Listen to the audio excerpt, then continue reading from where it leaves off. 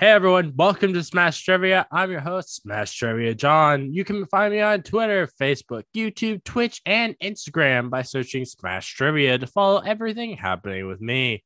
I'll be the one with the big old green head in the profile picture. I'm so excited to get into this. This is the Gamma Analysis. Basically, in this series, I'm going to review everything Hulk, all the movies and TV shows, and maybe at some point I could get into comics, but that's a while off. Hope you enjoy. Smash Trivia presents the Gamma Analysis.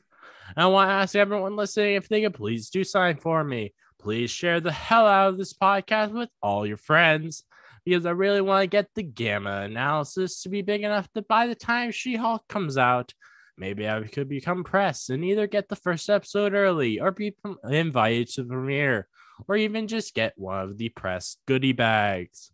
For this episode, I'm going to review the Hulk, the Incredible Hulk 77, episode 8. Just so you know, this is not a critical podcast, and the majority of my review will be things I liked in it. With that being said, Ed, I have a co-host today, and I do not force my co-hosts to follow the same code of positivity if they don't want to. Our co-host today is Keith, aka Keith Sketches, aka Film Critter with a K. How are you doing, Keith? I'm doing good, man. I cannot believe how crazy this episode is for so early.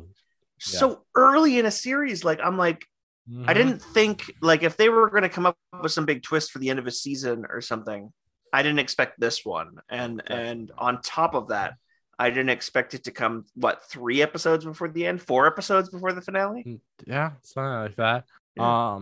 All right, so I have a trivia question for you, as I always do. Which 2 people created the Hulk? Okay. I would have to guess Dr. Banner and Dr. Baxter. In a way. I mean, there are probably some other people involved, like the guy at the front desk. I'm sure somebody also just like in a strange way ordered them the wrong sandwich that day, and that they changed their brain chemistry to the point where they maybe made a mistake. But yeah, Banner or Baxter. Is it Baxter? I've gotten her name wrong before. You forgot her name too, didn't you? I don't remember. But I was meaning the people who created him as a character. Oh, but honestly, honestly, that does technically a work. Fair enough. I'm not going to get the answer to the other one, so you're just going to have to go with that answer. Okay. Well, I'll announce the answer later in the episode. I highly recommend watching the episode before listening to this podcast. Because even though I do try to mention every scene that's in the episode, there are sometimes scenes that I miss out on, and also just because this is commentary on the episode, you're going to miss out. You're going to miss out, and it's not going to make a hell of a lot of sense if you haven't seen the episode before you're listening to it. Just want to put that out there before we start our review. And this episode, the podcast that I want to shout out is the Sequel Pitch Podcast. Every episode, they take a movie, they review it, and they make a game where each one of them makes a pitch for a sequel to the film that they were reviewing. And each episode, they have a guest judge come in to decide who has the best sequel pitch. I listened to their episode on the Joker movie, and I really loved it. And I think you all will too if you love my podcast. So, please check them out. And that sounds awesome. I just followed them on Twitter because you said that, and that game sounds really fun. Yeah, it was. And also, cool. I messed up again. Her name is Elena Marks. Yes. I keep thinking her name. I don't know why. There's someone else named Baxter in the show. I think that's the zoologist. Doctor, yeah, at the zoo. Fuck. And she's very nice as well. But yeah, it's probably mainly because they look very similar. Just as every love interest in the show looks very similar. I think you're really underestimating what the casting agents in 1980s or 1970s were doing when they cast women. They were really there.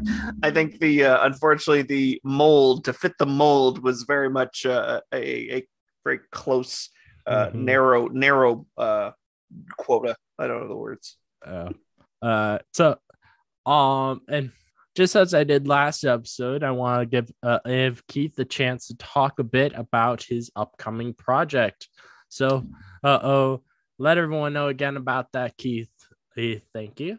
It's called Ordinary Everyday Fools. It is a very limited series at the moment, where me and my co-host Liz will be talking about the National Lampoon's vacation movies and the 5 of those movies that we consider the legitimate 5. So it's going to be the original Vacation movie, 1983. It's going to be Vacation Europe, or also known as European Vacation. The Christmas Vacation movie, which is probably the most popular by far. Everybody seems to tune in for that one. Vegas Vacation, and the reboot. Not really a remake because they do feature Chevy Chase in that. It is. I would say it's just as much. It could be considered just as much a sequel as any of the other films of the franchise, because it has Chevy Chase and Beverly D'Angelo, I think is Beverly D'Angelo. Since I say that mainly because I'm pretty sure every film in the franchise, the kids are played by different actors. So it's so the fact that Randy, I think the star, or if I remember right, of the 2015 one is played by a different actor doesn't make like much of a difference. Of course. In this one, Randy is played by, is it Randy? Ed Helms? Yes, it's Ed Helms. I think it was Randy. Rusty. It's okay. I think Randy might be the uncle, maybe. That is, Randy Quaid plays the Uncle Eddie. Yes, Randy is definitely a name that is associated with the Vacation franchise, regardless. But no, Russ and Audrey play the kids, and they have been played by different actors every single movie. So Ed Helms and Leslie Mann play them in the most recent one. And I think by the time 2015 came around, when they decide they're going to do a rebirth of a franchise, they know better than to do a remake. They know there's more money and more solidarity and nostalgia to make it a sequel. So I think they did a really good job, and associating even Beverly D'Angelo and Chevy Chase in the small part they played. I'm very excited to prove to my friend Liz that movie is better than she remembers. So that's a little side plot for our 5-episode arc. Well, that's gonna be a pretty awesome podcast. So I recommend anyone who's listening to this to check that out when it comes out, and I will definitely be checking it out as well. So this episode that we are reviewing today is titled "The Hulk Breaks Las Vegas," and in this episode, sadly, I don't think we got any kind of last name for David, which is very interesting to me. I agree. It is very strange that like it became a thing. It became almost like a joke to like track what fake name he was going to give. And when I typed it in, what fake name did I not hear or something? It just this one website that tracks how many Hulk outs there are and what his fake name was said 2 Hulk outs, no alias. And I was like, what? So that was sad. And also the other episode that I watched this week, the 9th episode, that one also does not have a name. It's a damn shame they can't think of that many names to start with B. I would have thought definitely for this episode, like he would have some kind of fake name since he's very much in like he's in a big city, so if anywhere he would want to have a fake identification, you'd want it there versus versus some of the episodes where he's in small towns. It's probably not as important to have them. Very true. Very true. Well, at the same time, everything that happens in Vegas stays in Vegas. I don't know if you've heard that before. True. Have you been to Vegas, Sean? No, I have not.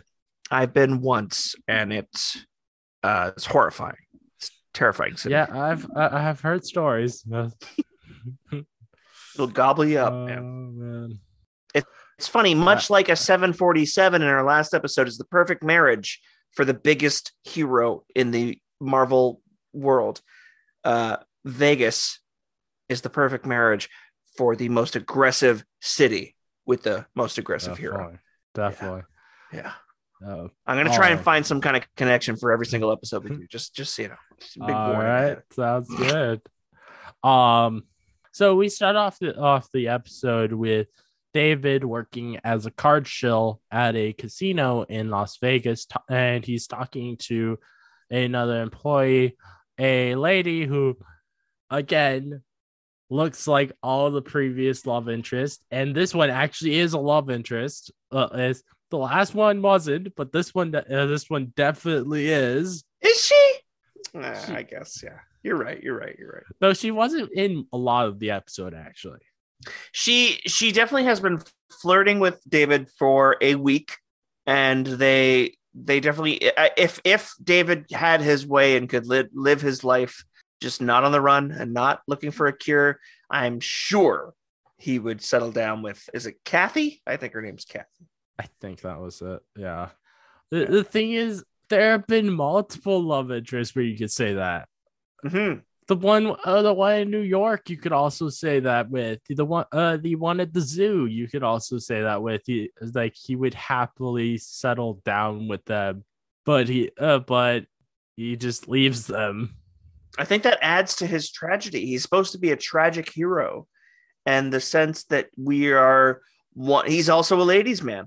He's very affectionate. He's very charismatic, and he gets along and immediately starts flirting. You see it all through this episode. He's a great flirt. He's not the version of Bruce Banner that we get many other times later on in the Hulk saga. But this David Banner, my goodness, he knows how to wear bell bottoms and get numbers. You know.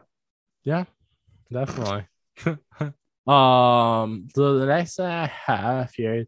Then we see a Wanda, a woman holding an envelope at an airport with two men following her. And I was surprised that we are seeing an airport 2 episodes in a row. That it's fair. It's you don't want to confuse the episodes, that's for sure. I just think it's funny. Like I'm noticing with this show, there's a lot of times where they do a lot of similar things again and again. Well, even the title, "The Hulk Breaks Las Vegas." What was the Times Square episode called? Terror in Times Square. Terror in Times Square. So he's gonna go to these big metropolises and just wreak havoc. And there's gonna be an episode for any giant city that hasn't been named yet. I'm excited for every one of them, but I feel like they're going to be a little bit recycled after a while. Yep. I did notice though later in the episode that they definitely were not able to get him actually in Las Vegas like they were able to get him in New York City, because he was definitely green screened in when he was outside. Which, I mean, I noticed it immediately too. So obviously they didn't do a great job hiding that, but at the same time, hey, I didn't even know they had the ability to do that in 1978 or 79. Like that was good for them, but I was like, yeah, he was actually in Times Square. He wasn't. Oh, so yeah, much. He definitely he was in Times Square. But after she noticed that they were following her, she quickly hid the envelope, went home, and told, I'm not sure whether it was supposed to be a boyfriend, fiance, or husband, or what, but this reporter named Ed what happened.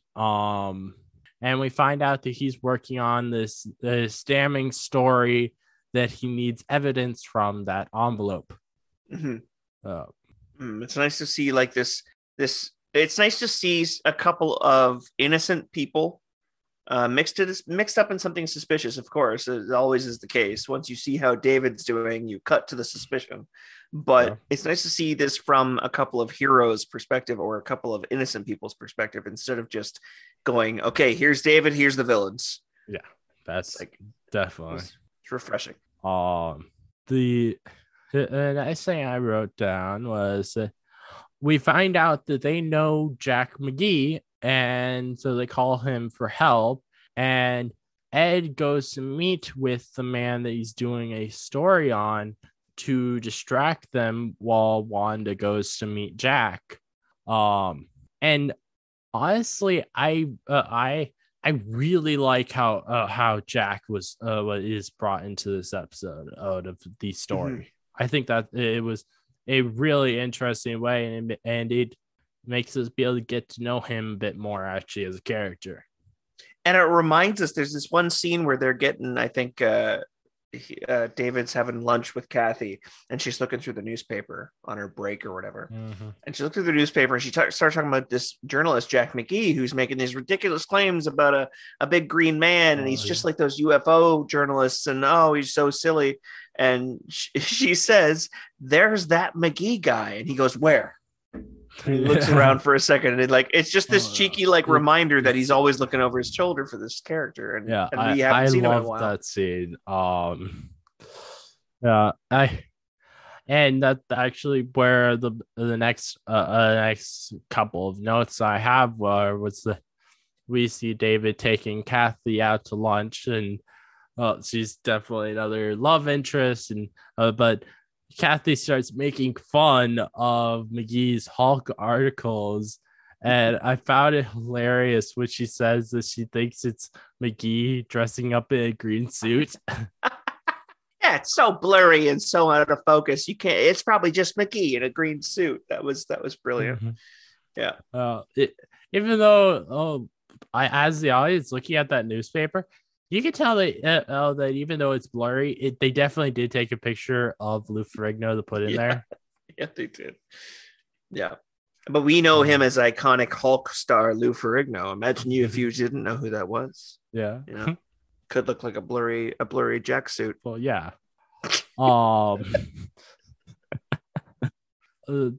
So after that's not where we are. In the same restaurant as David is with Kathy, we see that the owner of the casino is trying to bribe Ed. Ed acts like he's thinking about it, even though he's actually probably not.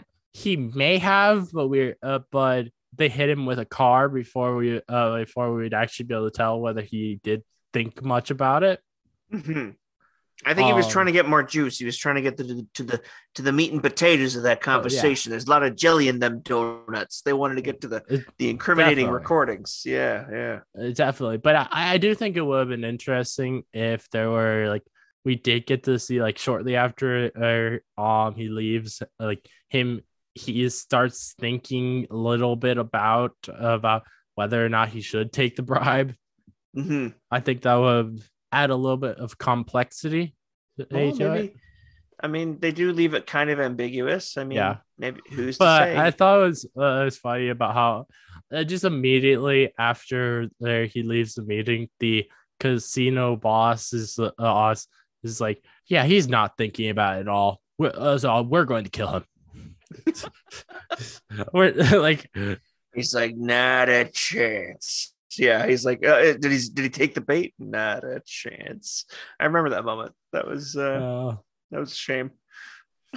And I gotta say, it's a shame that the thug, I think his name is Lee, as much as he doesn't look like Sacha Baron Cohen, and I was very happy to see that they're changing what their thugs look like. I'm very happy to see that. It's a shame he had to witness David taking that recorder with incriminating evidence on it. It's a real shame he just happened to be at the front of the looky-loos looking around and seeing that shit at the actual scene of the incident.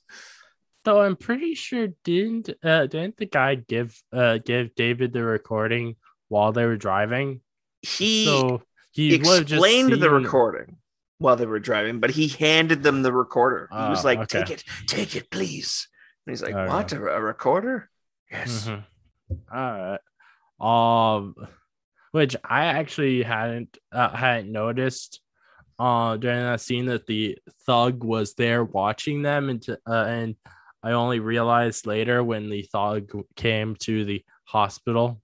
Yeah. So the next thing I wrote was that as David rides in the ambulance with Ed, we get to see him use his big doctor's brain, which I really like seeing. And the next thing I wrote was that I find it funny that for a second time in the series, David has to get a recorder to Jack McGee because because in the Guilts, Models, and Murder episode, he also had to do that. I'd completely forgotten about that. Yeah. That's what big reason why it's just like I find it so interesting how it feels like they're reusing a lot of things again and again in the series. Yeah, I think with the investigative journalism that Jack McGee is supposed to be doing too, it's like he owes David like a piece of his earnings now. He keeps getting all these great stories coming to him delivered on tape recorder. Yeah. But I was amazed that David was charged with basically the last wishes of a man who didn't know he was going to survive or not, right? Yeah. And he says, gotta get this recorded to Jack McGee himself. And what a great twist to bring these two ships in the night that are just constantly passing and missing each other. And it's something that made the episode really unique. Not in, I forgot this. I wrote this before I remembered the fact that he had to give a tape recorder to him earlier. But the fact that he has to it's like, okay, you can't deny this one. You got to really go in there. And what made me laugh is I knew it was a big twist when the show had its first unique commercial break. And right before the commercial break, it was like this reiteration. Okay, you've got to get this tape recorder to Jack McGee. And you hear the voice in David's head. And then he pauses as soon as he's going to go walk toward the place that Jack's staying, there's this freeze frame and this I was like, I haven't seen something like that since Star Trek. That was so good. Yeah, I thought it was really funny too. I was I saw that, I was like, wait, they've never done a freeze frame before. Yeah, it was so dramatic. It sang the song of shows like it around that era. And I remember when I would go and watch original or episodes of the original Star Trek series, every single commercial break was preceded with that kind of moment where they had the suspense just to make sure you tuned in and watched after you saw that commercial about laundry detergent or whatever. Yeah, it's good stuff. Yeah. So when they get to the hospital, the doctor tells David that Ed is in a coma. And then the next thing I wrote was that and there he is, our main man Jack, getting off his plane.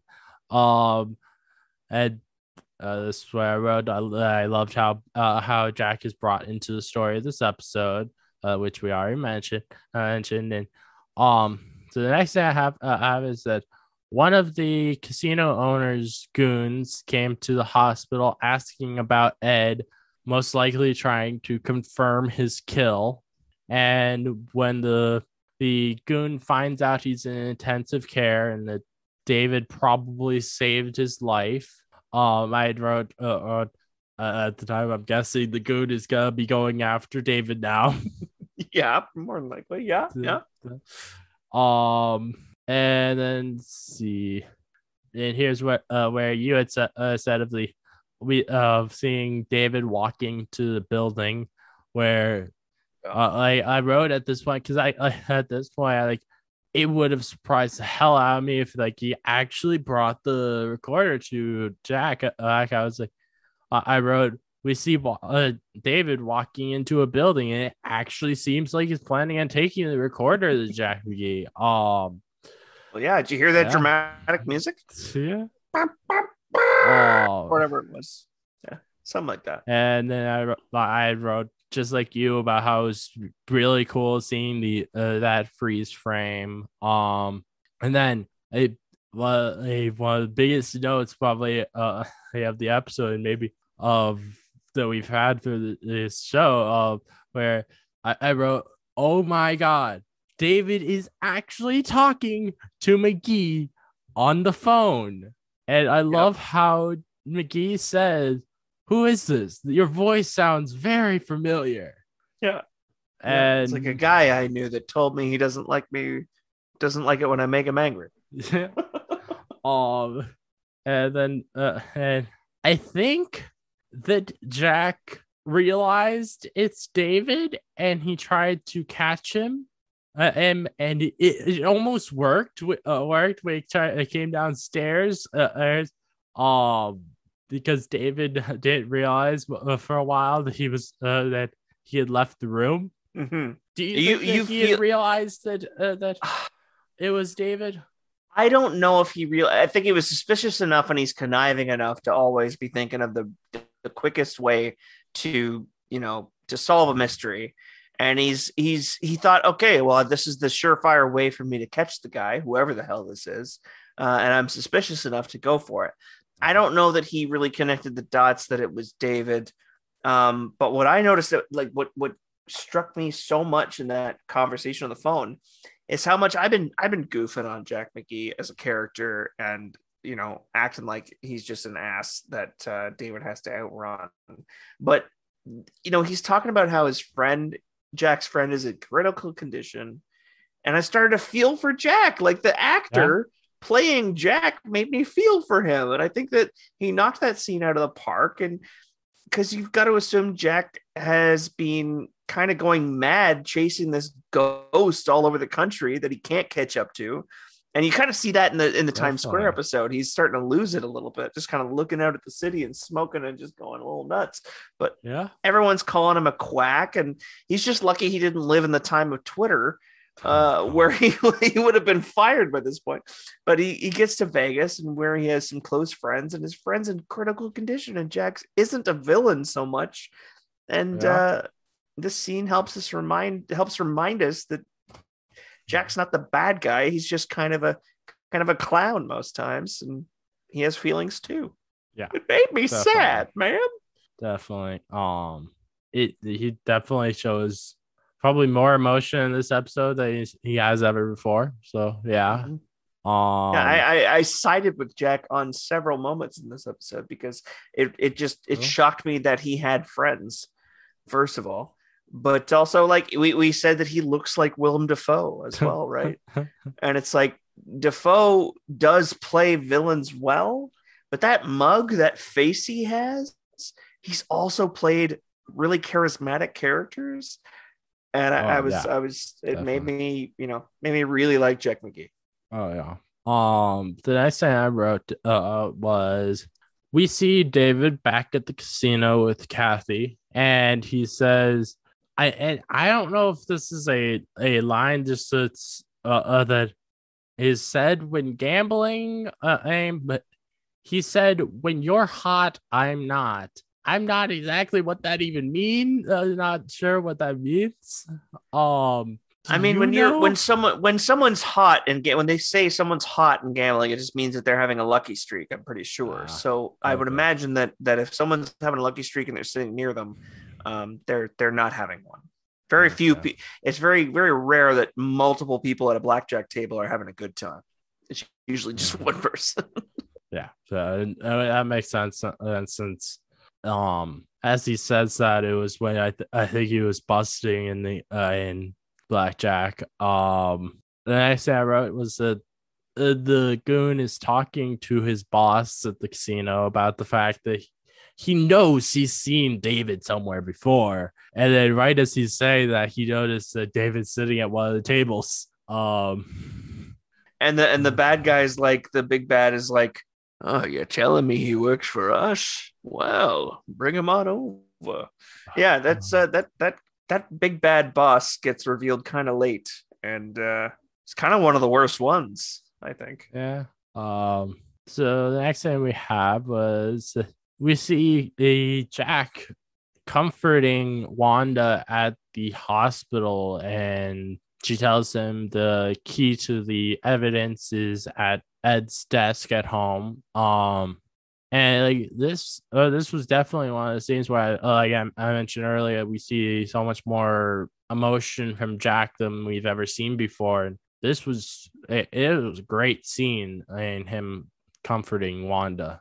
Mm-hmm. And it's almost like, okay, what life did Jack have before he was wrapped up in this Hulk story? Like he's not done this all his life. Obviously, he had a life before this, and maybe he hasn't been around the country to see his friends, his close friends that he used to, because he's been so wrapped up and obsessed with this. Yeah, definitely. So the next thing I have is that sadly one of the goons has already trashed Ed's house. And we see him call the casino owner on the phone, who we find out that the casino owner has David with him now. And the casino owner starts trying to interrogate David to find out what Ed gave him. And David tells him, but then acts like he forgot Jack's last name. And the casino owner really does not like that. One of the goons pats David down and finds a piece of paper with McGee's his name on it and Locker 14. You gotta wonder if David didn't think they would pat him down and find that note. Well, you know, some bad guys are stupid. Some heroes can be too. Definitely. Not everybody has that extra pocket in their pants that nobody knows about. You know, you know the one. Oh yes. I don't mean the middle one. So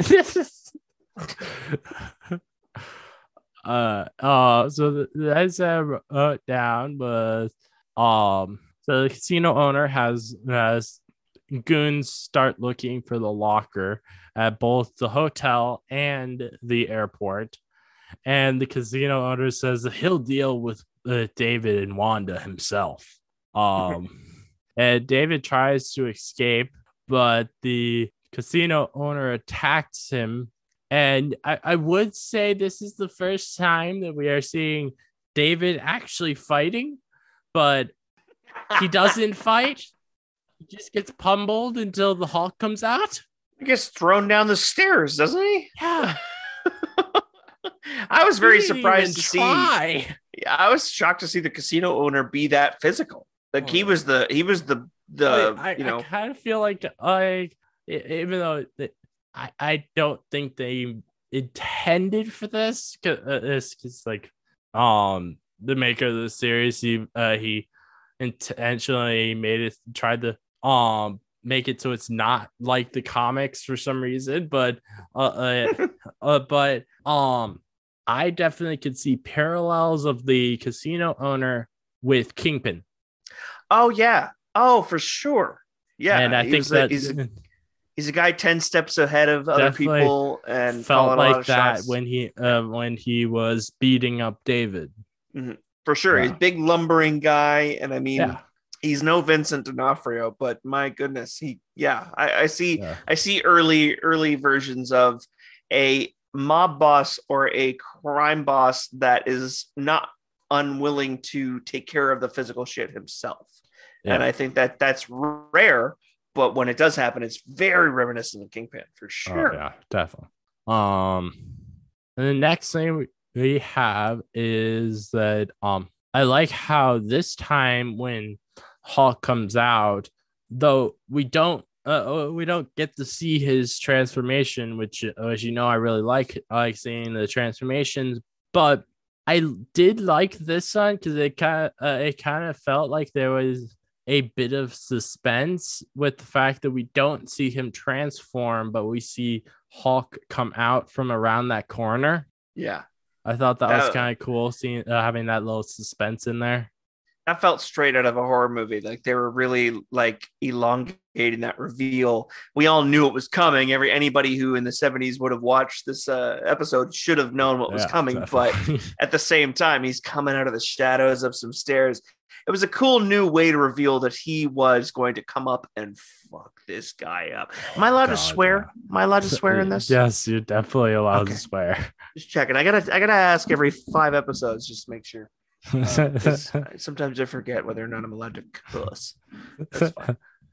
Yeah, I don't care, but you can curse as much as you want. This ain't your mama's Hulk, Incredible Hulk 1970s podcast. Yeah. So the next thing I have was that the Hulk comes upstairs and he slides the casino owner across the room and then just casually walks back downstairs. He's I don't have to deal with this much more. That was enough. I thought that was pretty funny. Yeah.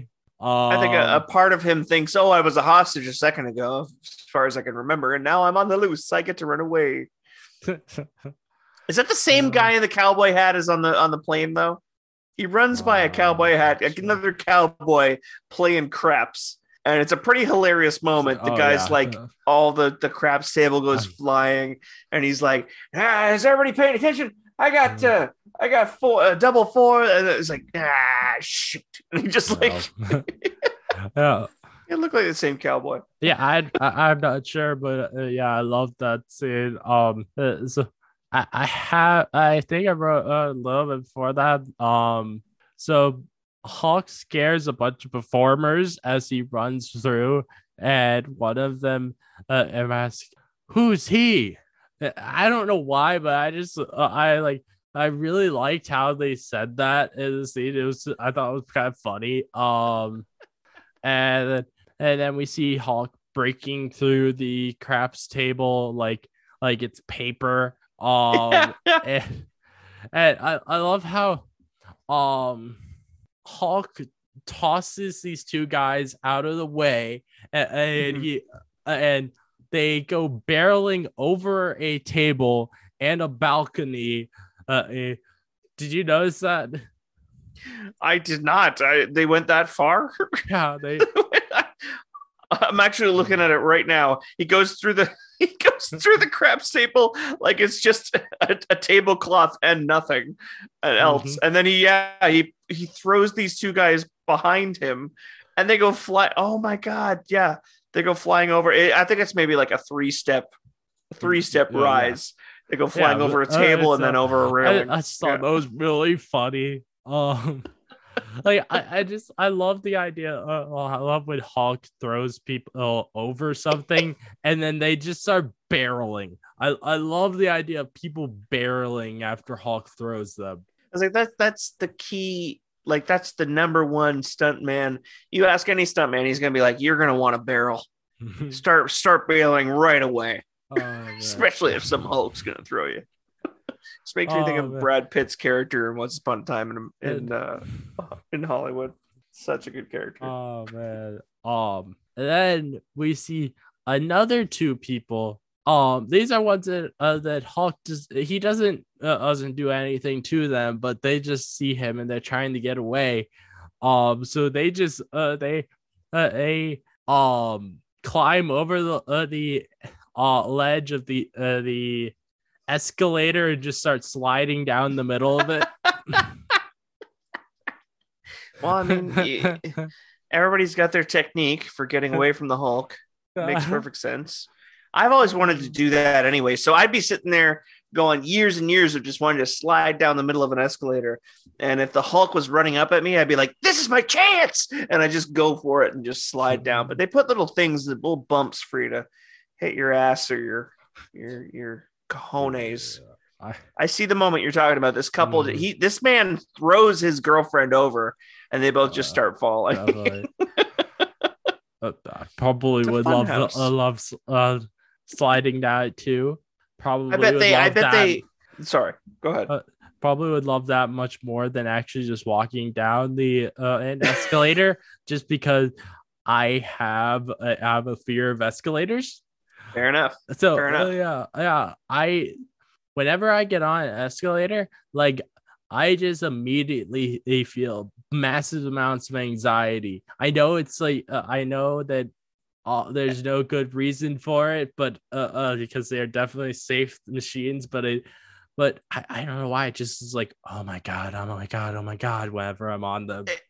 Is it that you've heard horror stories of bad escalator stories or something, or like No, shoelaces or something being no, caught, or I know. I just like it freaks me out being on them, and like I feel like something bad's gonna happen. I haven't heard many stories of bad things happening, but yeah, there was. I did find out though that the day before I was born, my mom, she was on an escalator, and because the escalator wasn't working at the time, I'm she got tired and just sat down for like an hour or something.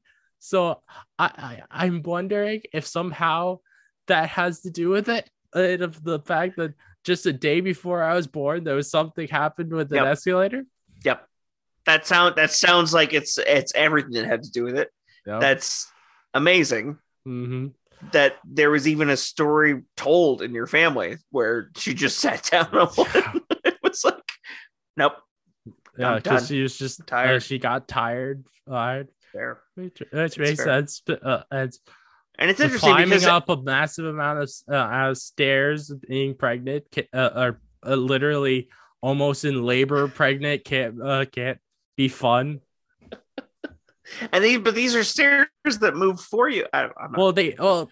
They're supposed to, but they weren't working at the time. That's they true. were So she was pissed off or dead. Yeah, she's like, man, this escalator is not doing for me what I expected, and I'm mad. I get it. Yeah, I get it. I'd be pissed too. And the next thing that I wrote down was like you actually already mentioned of we see this guy in a cowboy hat checking the floor to see if he's won. He did, but no one's paying attention. I would love, and it wouldn't be like if it was the MCU, that'd be the same cowboy as the 747 episode. 100%. Is this the first time they've ever done a cutaway gag? What do you mean? I feel like that's considered a cutaway a gag because they cut away from the story to go back to this guy. Certainly, yes. It definitely is a cutaway gag. You're not wrong about that. I'm wondering if this is the first. I don't seem to remember them. I never doing that on this show before, and I think that's kind of cool. It's very likely that It's very likely that this is the first of many, and I'm excited for the next one. Hopefully, it's the first of many, because I love cutaway gags. So the next thing I wrote was I guess they can get Hulk on location in New York City, but not Las Vegas, because as we see Hulk running outside, it's clearly green screened. And it's a little obvious, yeah.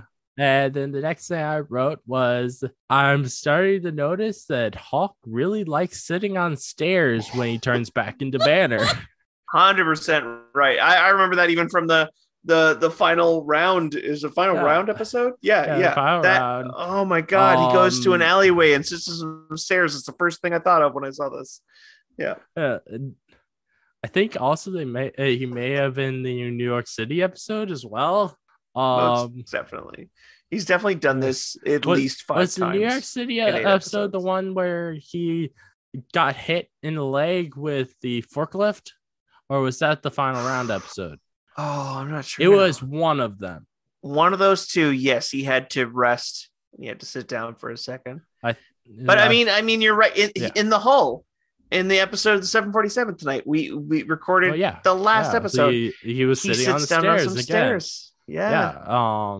Which is interesting because if you really analyze it, the I progression from think David to Hulk is a height so. thing. I'm thinking that the reason he does that is because when as the first time that Hulk came out, Dr. Elena had him sit on that couch when he turned back. Yeah. You think I'm that it was guessing, like a little conditioned thing in his brain to just sit down, calm down, yeah, I'm guessing that's what it is. or like I think you're onto something. So the next thing I wrote was so the cops are out looking to try and find the Hulk, but when they get to the alley, he's already reverted back to Banner, and they ask David if he's been sober enough to see anything the last half an hour, and David says he's not sure. And I like this idea of him blaming not remembering on being drunk, even though he wasn't drunk. Yeah, I mean, Vegas is one of the few places that people are so drunk that there's famously oxygen vans, and they'll bring around and make sure that they sober people up so they can go back to gambling. It's crazy. Yeah, definitely. Crazy. So Continue. next thing I have was that Jack and Wanda get to Ed's house and they find it trashed from the goon who was there earlier. But happily, because the goon was awful at trashing the place, Wanda is able to get the key. I think it's hilariously bad. One of the main reasons that the goon should be there trying to find stuff is find this the evidence. They didn't think finding a key would be anything, so they did either that or they actually didn't see the key, which you definitely did you're really bad at trashing a place if you don't think to look under a piece of paper or something that the key was under. I'm looking at the moment right now, and it really is just under a book. And this guy was like throwing lamps across the damn room, and yet somehow he didn't just lift a book. Yeah, find that damn key. 14. Well, piece of cake. He wasn't looking for a key actually at the time. He was looking for the evidence, and because they didn't know that it was in his site. But still, I feel like you would look under every surface is for any single thing that could be incriminating. And if you see a key, you think you should probably think something of it. I don't know. Yeah, no, you're onto something there for sure. We see David at a mechanic shop, and we hear the mechanic say these funny lines of "Come on, you little turkey," and I've heard of guys losing their shirts, but that's ridiculous. It goes back to the cab driver in New York. Yeah, don't lose your shirt. Keep your shirt on. I think this is one of the first times where we actually see how David got a new shirt after hulking out. So true. And I love that they're being very meta about it with these jokes about him losing his shirt again and again. Yeah, I mean they can't just ignore it for like what we're in 8 episodes now, and he can't keep wearing the same one. And how the hell did he even get that second shirt on the airplane? Like, there's so many unanswered questions when it comes to shirts, especially. I'm guessing with the airplane, he just stole it out of someone's suitcase. Yes, that does make sense. That's a really easy solution. You're right.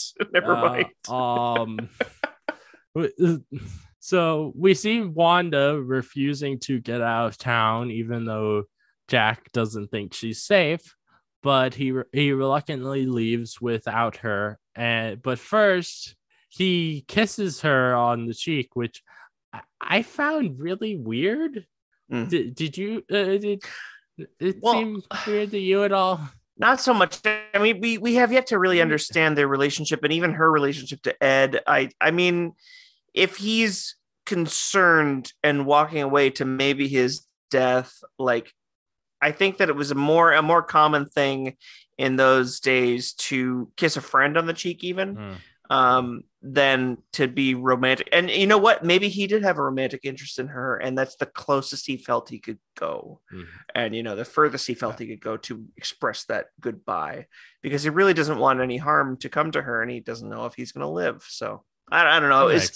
I watch a lot of old movies, and when it comes to cheek kissing, it's not nearly as weird back then, but it would be weird in a film or show now, I think. Yeah, because it'd be like, why did you just kiss your friend's girlfriend? Yeah, exactly. So the next thing I wrote was said David calls Wanda to warn Jack that he's in danger, but he's too late because Jack is already on the way to the airport locker where there are two goons waiting. And David has her try to call airport security, but before she has the chance to call them, the casino owner appears behind her. It's like, I guess it wasn't enough for him to turn away, having this freakishly large being throw him across the room. Yeah, it's very amazing to me how persistent a lot of the people are that face the Hulk already, and they don't take the hint that, hey, he might be a player later in the scenario. Yeah, it reminds me of in the final round episode when Hulk lands in the ring, and the other the boxer who's in there, even though he sees this guy is absolutely giant, he still is like, I'm gonna fight you. I'm gonna fight you. Yeah. I had the same feeling later, and I'll get to it when we get to the later moment. But I'll explain in a minute. The next thing I have was I really like that David is willing to put himself in danger of being seen by McGee to save McGee's life. Yes, 100%. He gets so close to a moment where he could just end up blowing his cover, blowing the whole thing, and, you know, never really being able to escape or continue running ever again, just to save McGee. And it's a touching thing to think about. Yeah, definitely. So the next time I find it funny how they reuse the same stock footage of a Las Vegas street multiple times within and I think multiple times in like the same 5-minute span of the nighttime of this Las Vegas street. Like it's literally the same shot of stock footage like twice. Yeah. And I feel like that like if they were shooting, they're trying to like make you feel like you're in Vegas without maybe being in Vegas. Maybe they're in a studio, whatever. They're like, oh, well, these streets that we're allowed to shoot in don't really scream Vegas, you know? We gotta show some more recognizable lights or some more like stereotypical background stuff. So they just keep using the same thing. Yep. So the next thing I wrote was that I love how there's so much suspense as Jack walks through the airport and David runs through the airport. Yeah. It's a recurring theme where David is always trying to catch up to the drama at hand. It's the same. It's almost identical to the Times Square episode where he's trying to get there quicker than anybody else can before any drama can happen. Definitely. And he's always 10 steps behind, which is a shame, but Yeah. Oh, yeah. And it's a shame that he can't turn into the Hulk and just run. Green screen or more. Just Yeah. But yeah.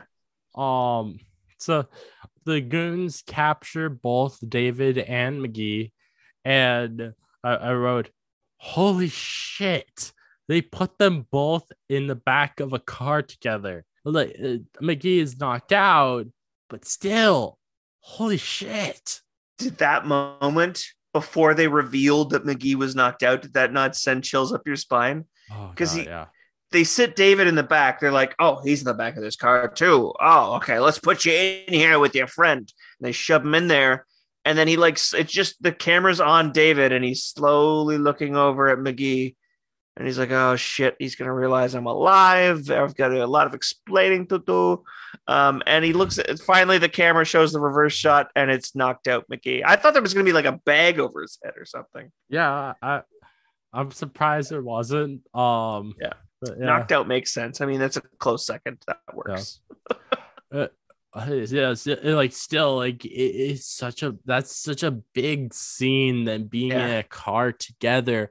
They went to great lengths to make sure that Jack never sees that David Banner is alive. Yeah.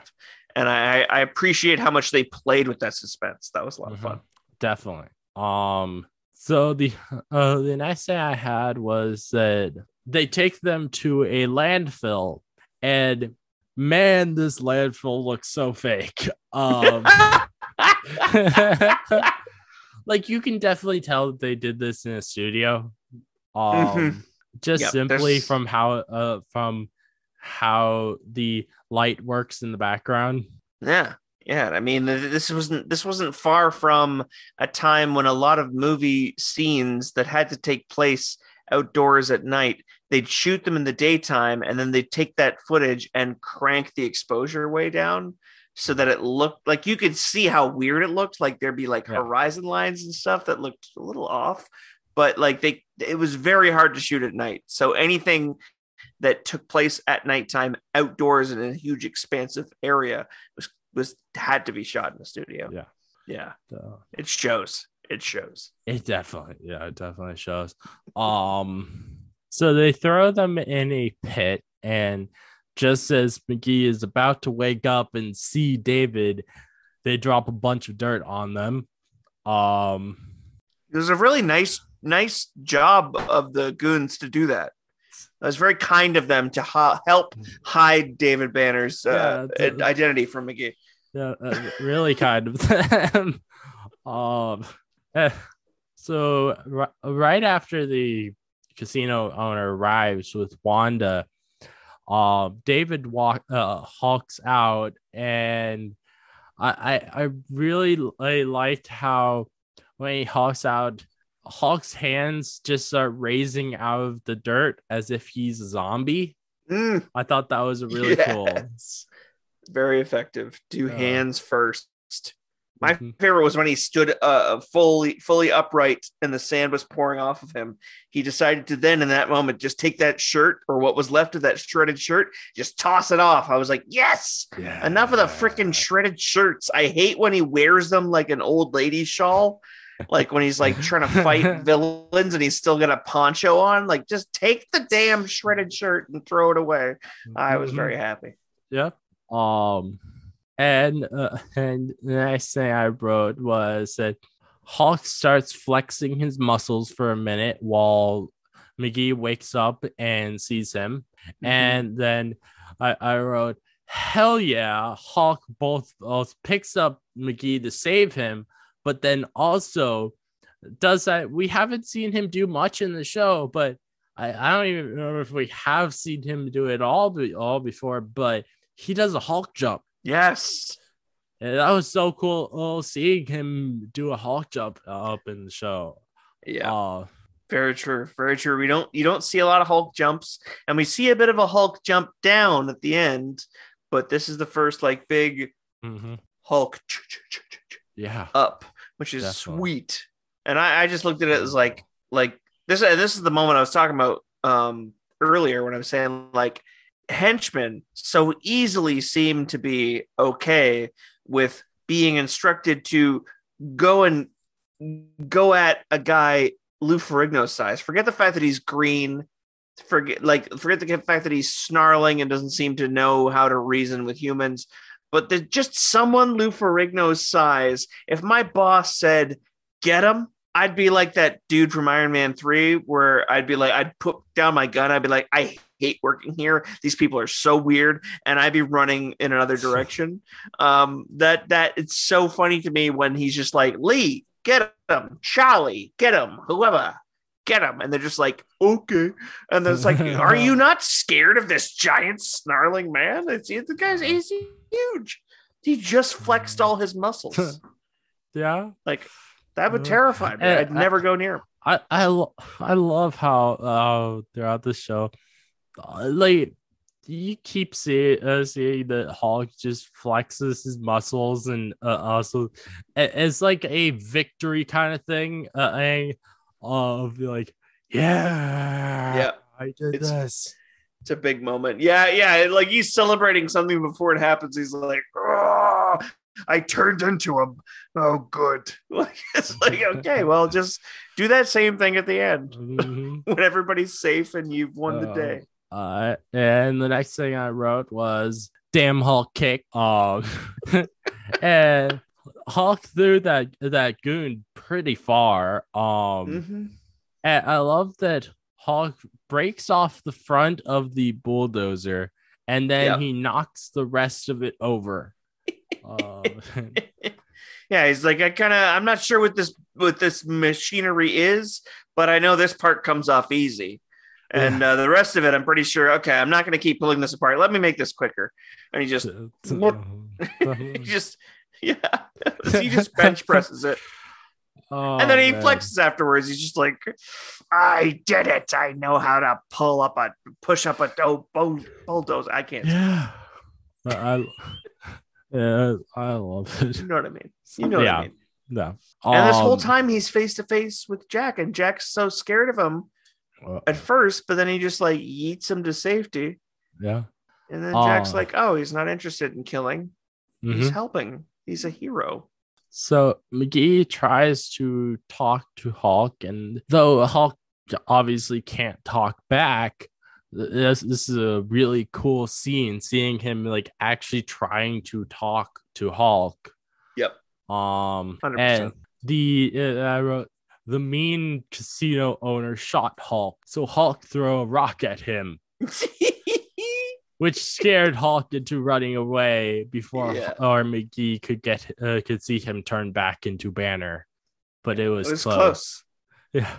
Yeah, it was a close call, really, and that put. I bet you in the day that this episode premiered, people were on the edge of their fucking couches, just going like, "Oh my god, he's gonna like something's happening to his face," and then all of a sudden he gets shot and he runs away, and it's all lost. Like, that suspense that's perfect TV, John. It's perfect TV. Definitely. I love it. So. The final scene of the episode, David, he leaves as he always does, but not before playing one last slots game with Kathy. Sadly, he doesn't win though. Of course. So of course they couldn't have, couldn't have the tragic hero win a slots game. That would show he had luck on his side. Yeah. So just saying. So this episode, I think this episode was really good. I love how David almost got caught by McGee multiple times, and holy shit, I had a lot of notes for this episode. And I think this is one of the best episodes yet. What would be your final thoughts on the episode? Well, to me, the big thing, and we kind of teased this at the beginning, is that the fact that they threw in the idea of not only has Jack McGee come this close, but he's also seen the Hulk, been saved by the Hulk, tried to reason with the Hulk. He's not scared of him, and he sees him being a hero, and so that completely recontextualizes the Hulk in Jack McGee's brain. At least I hope to not to not no longer look at him as a menace and a monster and a UFO kind of like big titillating article that he could write, but maybe trying to understand him better. I'm very eager to see how this changes the dynamic between Jack going forward. I want to see Jack changing how he pursues. I want him to pursue him still. I really do. I don't want him to just leave him alone. That would be different. I can't see him doing that, but there's way more to the story now. So definitely. I could, yeah. So my final thoughts are that, and this episode, like after that month-long break that we took, it's like I have missed this show, and I'm so glad that you've gotten me into it, John. And it's a welcome assignment, and I it's an awesome look back at television, which I'm obsessed with, and I'm so glad that you wanted to do this with me, and I thank you very much for bringing me on. And I'm forever thankful for you being willing to come on and do this with me. Because I really enjoyed doing this with you. I really enjoy talking to you. Same, man. Same. You've been you have been like one of the most helpful people to me in my entire life. So it's thank you. I'm so glad to hear that. It's not nice. So I actually couldn't find any interesting trivia from this episode. It's too good an episode. All the trivia is just laid out.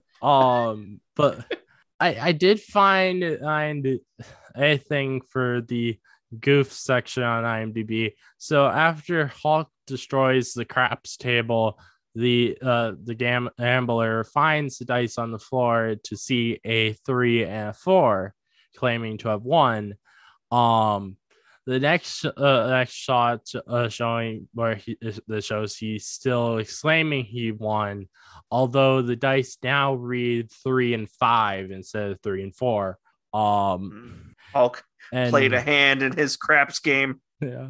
And all right, so the answers to the trivia question from earlier was writer being Stan Lee and the artist being Jack Kirby. You know what? Of my very limited knowledge, and what's silly is that I draw. I'm an artist, and I took a lot of inspiration from comic books growing up. The fact that I didn't just leap to those two names that I could easily have named of Marvel's empire, Jack Kirby and Stan Lee, and I didn't do that, it's bothering the shit out of me. I guess I went for comedy. Hope it was worth it. Yeah, it's definitely great. All right. So, is there any final thoughts you'd like to say before we end off the episode? Other than the fact that you're right, this is the best episode we've. I think what you're saying is this is the best episode we've reviewed. Would you agree? That's my question to you. I still don't know whether this is like. I have yet to watch the next. Is as good as the first episode of the show or not, or still, but it is definitely really high up there. I mean, without the first episode, we wouldn't have the tingling feelings that we're having about this one. Yeah. So they are in tandem. They are parallel.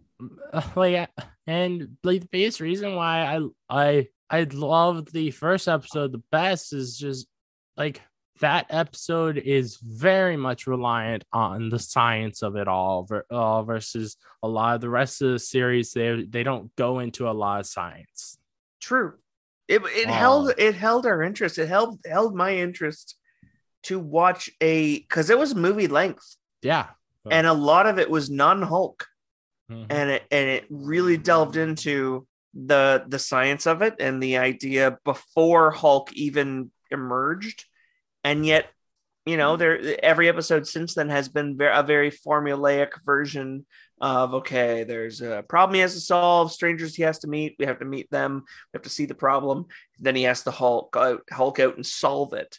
And so there's so much formula, same thing, different day.